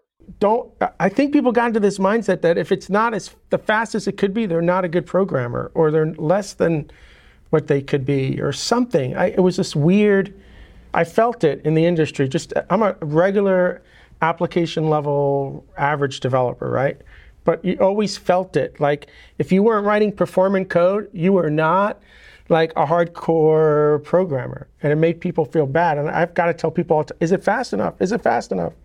And the other measure in the supercomputing world is time to solution.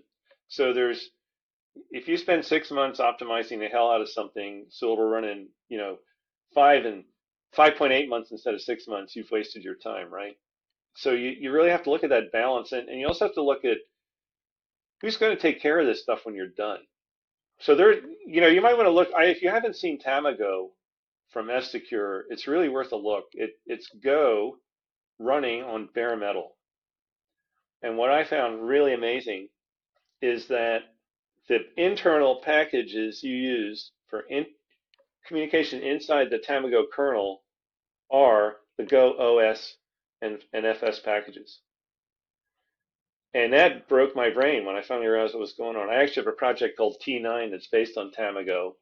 But I talked to those guys, and they said, we started with Rust. And we ended up with Go because there's a certain amount of complexity that comes with Rust. And there are things that are a little frightening about Rust, okay? If you use a package and somebody does something stupid and uses unsafe somewhere in the package in a way they shouldn't, all your guarantees are gone. And this has happened. And so I keep worrying about the level of trust of what the compiler is able to do, because I mentioned Burroughs. Well, Burroughs depended heavily on the compiler protecting you against, the fact that the hardware didn't actually have a lot of protection.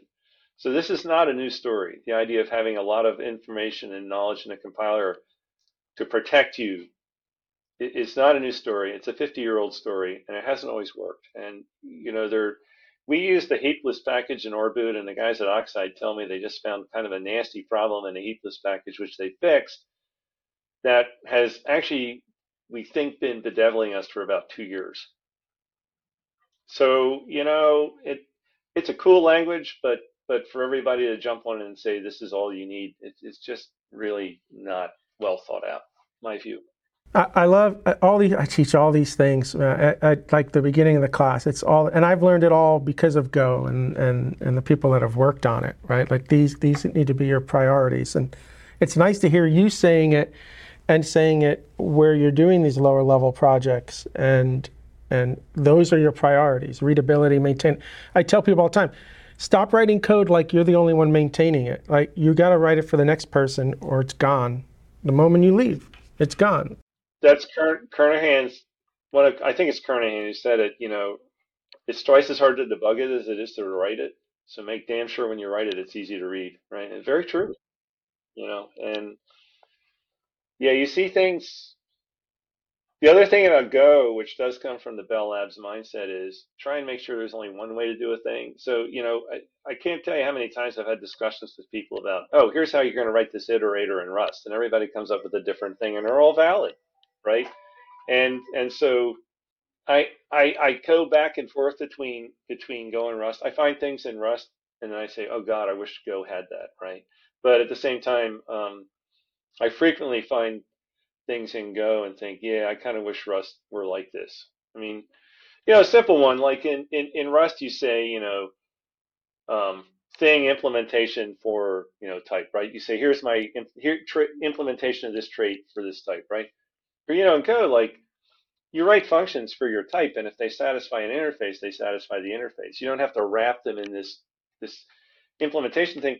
And you don't think about that much. But at some point, I realized, I really like this in Go, that I don't have to have this stuff around my functions and say this is the implementation for this interface, right? That if I implement the interface, I've implemented the interface. So it allows you to streamline, because now the responsibility of you trying to think in the future that somebody's going to need to satisfy this goes away. You just write the interface. If you need the abstraction, define the abstraction for yourself. And it's mind-blowing, right? Like, once that light bulb goes on. And there's just a lot of little things in Go, and I go to Rust and think, okay, I kind of think Go made a better decision here. But then I'll be in Rust and think, oh, okay, that's actually kind of neat. There's this thing in Rust where you kind of say, initialize this struct, and then you say, I think it's something like, oh, and take everything else that is in this other struct. It's a shorthand convenience. I'm not so sold on the whole Rust thing with the question mark blow out of the function early. I think do you remember when they were having that discussion about error handling in Go, and they were looking at sort of some of these shorthands, and they finally said, you know what, it's okay. It's more code, but it's okay. I think I'm in agreement with Russ on that one. It's like, a little more code. Error handling is critical to get right. Just have a little more code. Yeah, it's my core philosophy. You make things easy to understand, not easy to do. Yep, that's a really good way to put it. Even if it's going to be a little more tedious, because your time right now at 2:00 is easy. There's no stress. The bug in production stress, and you want to be able to move quickly there. No, I mean, I like that. That's a really good way to put it. I really agree with you there. Anyway, I guess we're at our 2-hour mark, so I will. We are out of. I wish we weren't, but we are out of time. And I so appreciate you telling your story and all the different things that you've worked on. It's amazing. Well, it's great talking to you. If you get to Google, California, I should say, Bay Area, let me know. It'd be great to see you in person. Yeah, for sure. Once we're done COVID. Yeah, we're still going to get through that. Ron, just real quick, we'll have everything in the show notes when this gets released. But if somebody wanted to reach out to you, ask you questions maybe after the show, what's the best way for someone to reach out to you? It's just rminnick@gmail.com. That's fine. Yeah, that would be fine. I'm happy to talk to people. I am actually always looking for people who want to muck about with Go. We need more people involved in URoot. We need reviewers. We need coders. And there's other things. There's a new project I started just in the last few months called Sorcery. I'll be talking about it at the OpenSUSE thing in June. It's github.com/u-root/sorcery. It's intended to be a portable across architectures and portable across kernels root file system. And the trick is it boots with 8 binaries and everything's compiled on demand. So if people would like to look at that and maybe critique it and show better ways to do it and all this sort of thing, I'm always open to contributors. That's brilliant. Yeah, we'll get that in the show notes too, so people can check that out. All right, Ron, thank you again for all of your time today. Yeah, take care, Bill. Good talking to you. So this is Bill Kennedy and Ron saying thank you for spending time with us today at the R Labs podcast, and I hope to see everybody again real soon.